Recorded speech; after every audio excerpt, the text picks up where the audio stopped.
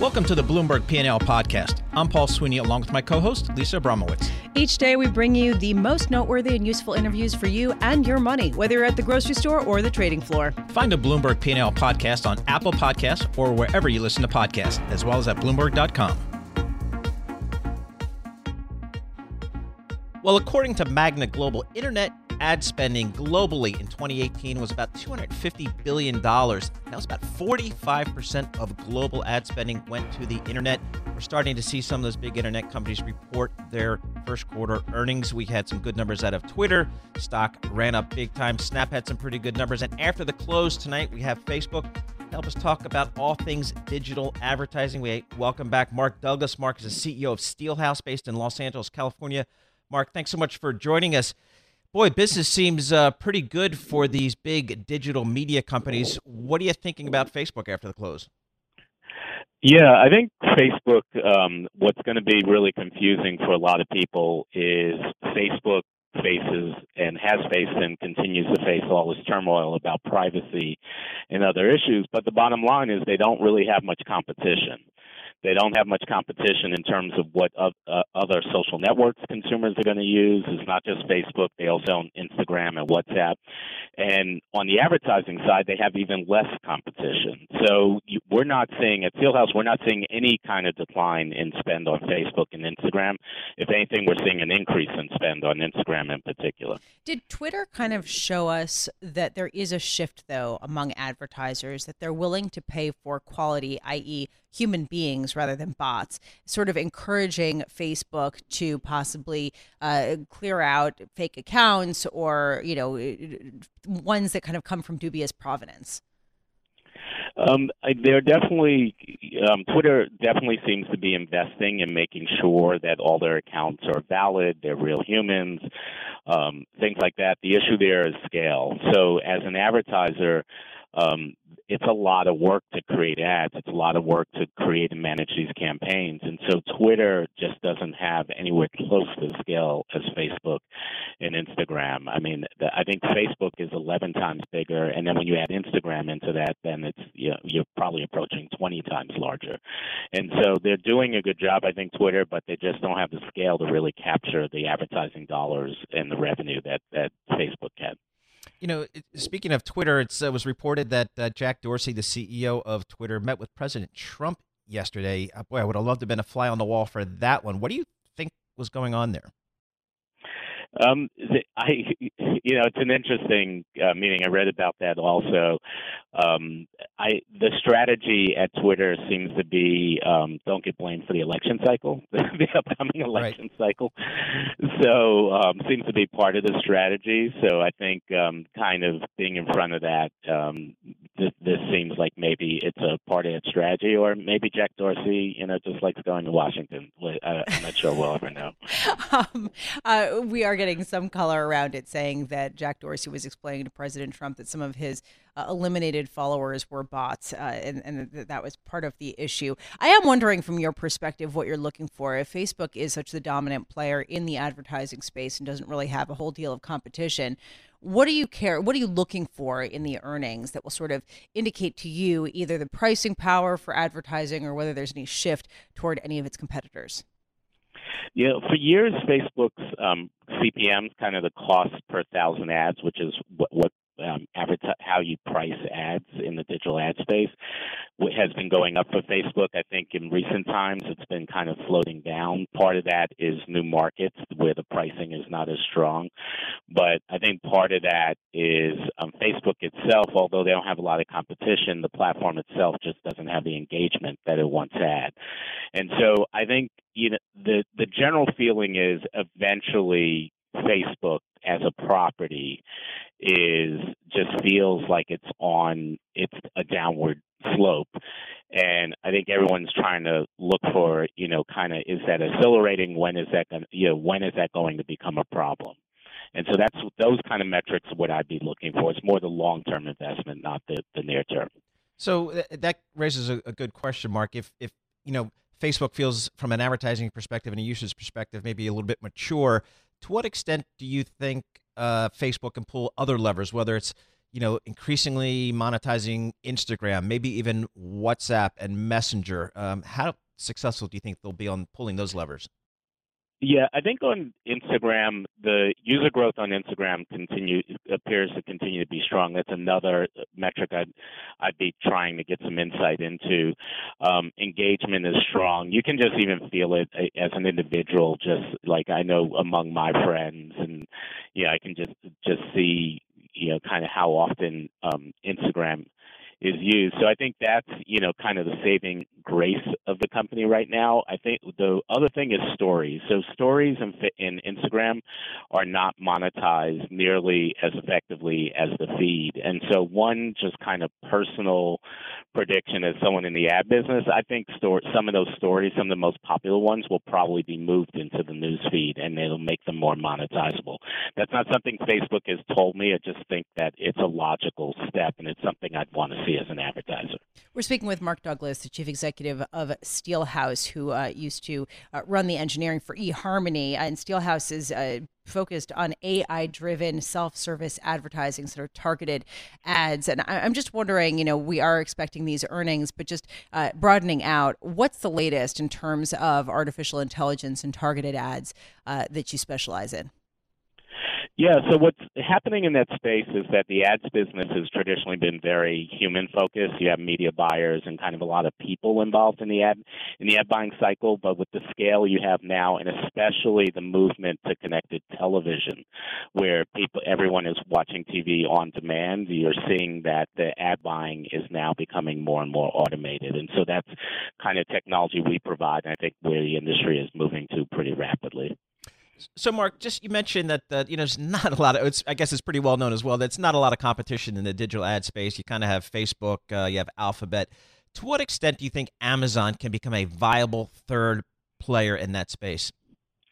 Yeah, Amazon's kind of in a different place. So their ad business has grown obviously tremendously. It's a multi-billion-dollar business.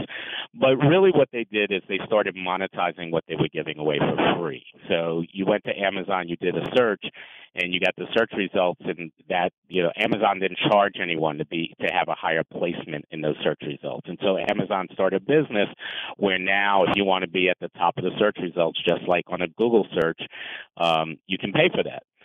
You can bid on that. You can pay for that. I don't really consider that being in kind of like inroads into the ad business. I just consider that a tax on their retailers, essentially, that they figured out they can charge. But they're starting to enter a phase where they potentially are going to go beyond just kind of search results in Amazon and start to really compete potentially with Google. And I think also because of Amazon Prime connected television, the choice as to whether they start selling ad space on Amazon Prime and other connected TV is kind of where the real competition potentially be. That's the massive shift in digital advertising, is the shift from linear television to connected television. Mark Douglas, Chief Executive Officer of Steelhouse, based in Los Angeles. Thank you so much for your time.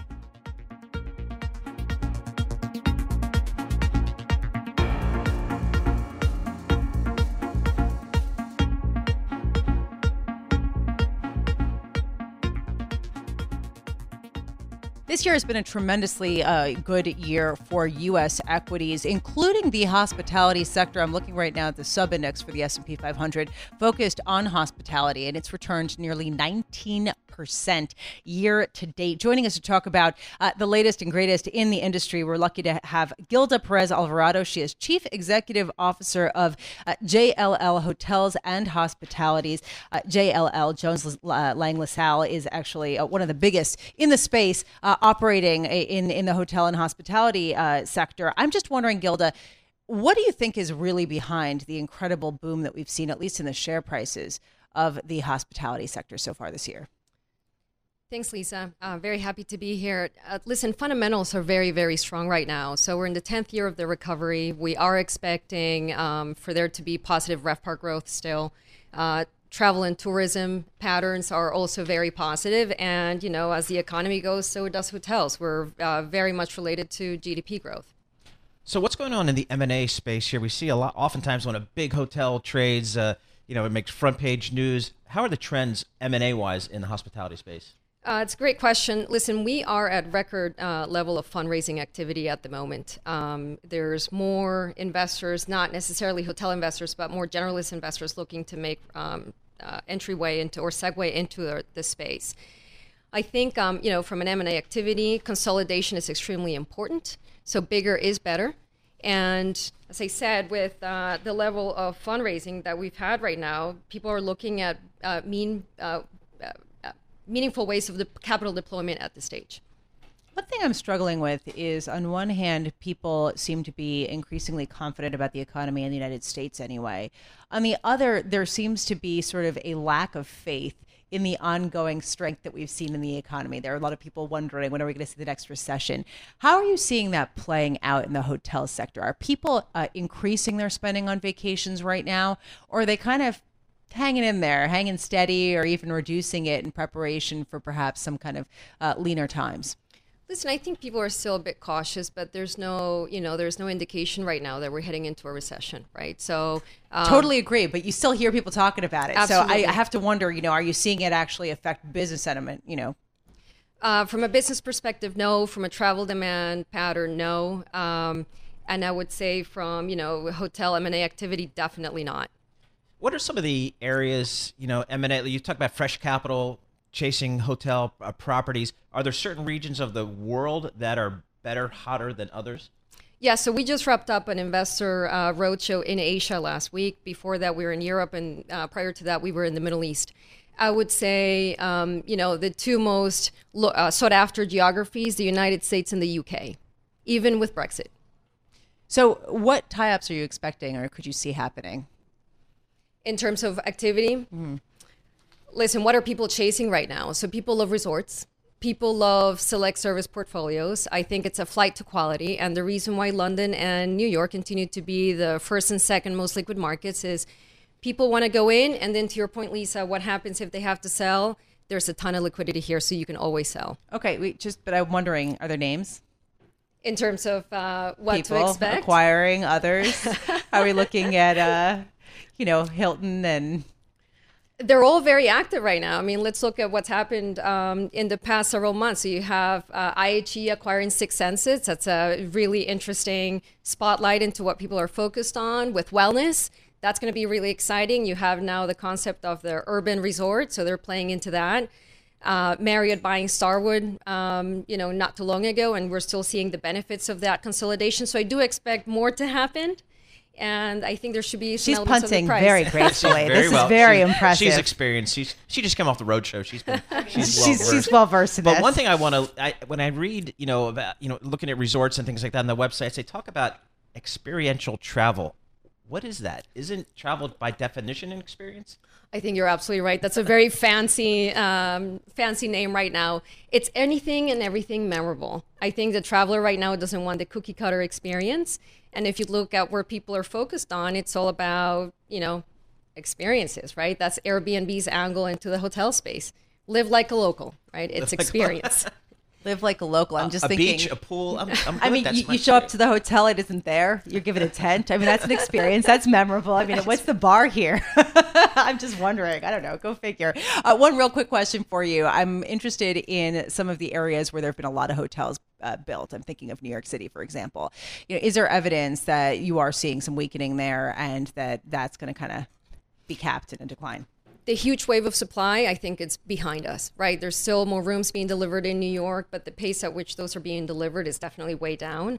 I would say, yes, investors are very much focused on supply growth, but there's markets like New York, Boston, San Francisco, London that are going through huge transformations in the city from an infrastructure perspective. So maybe hotels get a little bit ahead of themselves, but now you have office and, all of these real estate investment and infrastructure investment supporting more demand. Got it.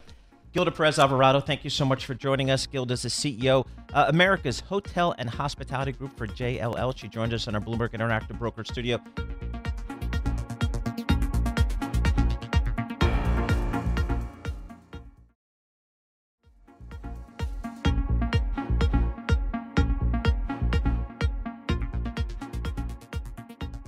Wells Fitzpatrick joining us now, Managing Director for E&P Research at SunTrust Robinson Humphrey, coming to us from Houston, Texas. Wells, thank you so much for being with us. So it does appear that Occidental Petroleum is starting a bidding war for Anadarko.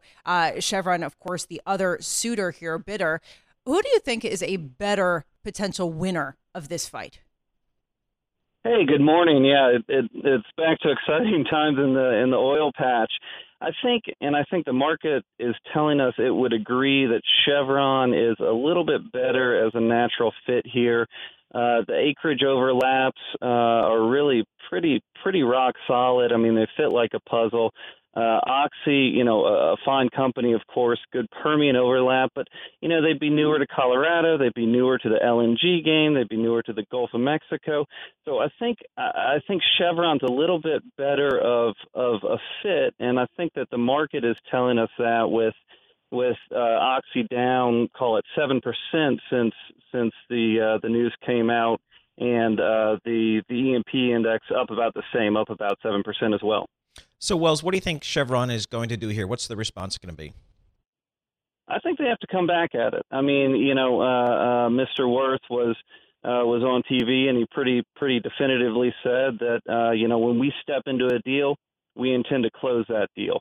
So he laid it out there. I think that they have to come back with something. That being said, looking through the filing material, it's clear that Anadarko prefers the Chevron bid. So, do they really have to come back and top 76 significantly, or can they match it? And maybe the board will go with them. I think that they can match it. I think that they're in the advantage position, again, both from a balance sheet perspective, obviously, and from a market reaction perspective. It's tough for a management team when you've underperformed by almost 15% since this news to be able to really dig in your heels. So here's what I'm struggling with right now. The fact is that most people in the market think that Chevron's going to win this bidding war if it turns into a bidding war. So is Occidental basically just saying, all right, we're going to punch a hole in our competition by forcing them to overpay for this deal? I mean, is that basically what's going on here? I think they really want it. I really do. Oxy they're in a position, they do have great acreage in the Permian, but they're going to be throwing off a lot of cash going forward, especially from some of these international projects that they have, and they want to plow it back into something. So I don't think that they're necessarily doing anything to harm Chevron. I think that they want the acreage because they want to be able to feed the free cash flow that's coming to them into an asset that's going to be able to give them solid returns. Anadarko clearly fits that bill. Now, I would agree with you. I'm a little bit surprised. There's plenty of other companies that fit that bill for a similar price tag. So, to come back in and to basically, to be call it a bantamweight, and you decide to pop a heavyweight in the nose and go for a bidding war. I mean, that does seem a little bit aggressive, especially when the E&P space in general is selling at the bottom end of its multiple range. So there is a decent amount of opportunities, a decent amount of folks you could go after. So, Wells, let's talk about that a little bit. I mean, I'm sure energy bankers are picking up the phone this morning and dialing up all their clients, trying to get some deals on the table, trying to shake the trees a little bit. Do you expect a pickup in M&A, or maybe this will spark a pickup in M&A in the space? Yeah, I think it will. I mean, you have a couple things that are happening. For the first time in a while, scale really matters. You don't want to be running one or two rigs. It's really just not that efficient. But more importantly, from a valuation perspective, there's about a two-turn multiple discrepancy between the mid and large caps. So that obviously makes it a little bit easier to pay the premium. It makes it a little bit easier to get these deals done because you have a little bit of a natural arbitrage. But also, your incentives are lining up better. You have more activists coming into the space, and I know this is a little bit abrasive to some, but managements are getting pretty big payouts on the way out. And honestly, when I talk to investors, that's something that they're really encouraged by, somewhat counterintuitively, because there's been a feeling that the pay packages are better for the management teams than anything they might get on the way out, even with a 20 or 30% premium. So actually, these investors seem pretty happy to see these golden parachutes coming back because I think it'll lubricate the M&A. Just real quickly, at 20 seconds, Wells, give me a couple of names you think could be pop up on the screen in terms of M&A targets. Yeah, absolutely. I think if you're looking for asset overlap, Noble and PDC are almost perfect overlaps. If you're looking for the blessing on the Colorado regulatory stuff, it's going to be SRC Extraction. And, of course, if you want to go after the Permian, which is where most of the speculation has been, you'd want to look at Pioneer and Parsley. Excellent. Good names. Thank you. I think there's going to be more M&A is what we hear in this space, and interesting to get some names there. Wells Fitzpatrick, Managing Director for E&P Research at SunTrust, Robinson Humphrey.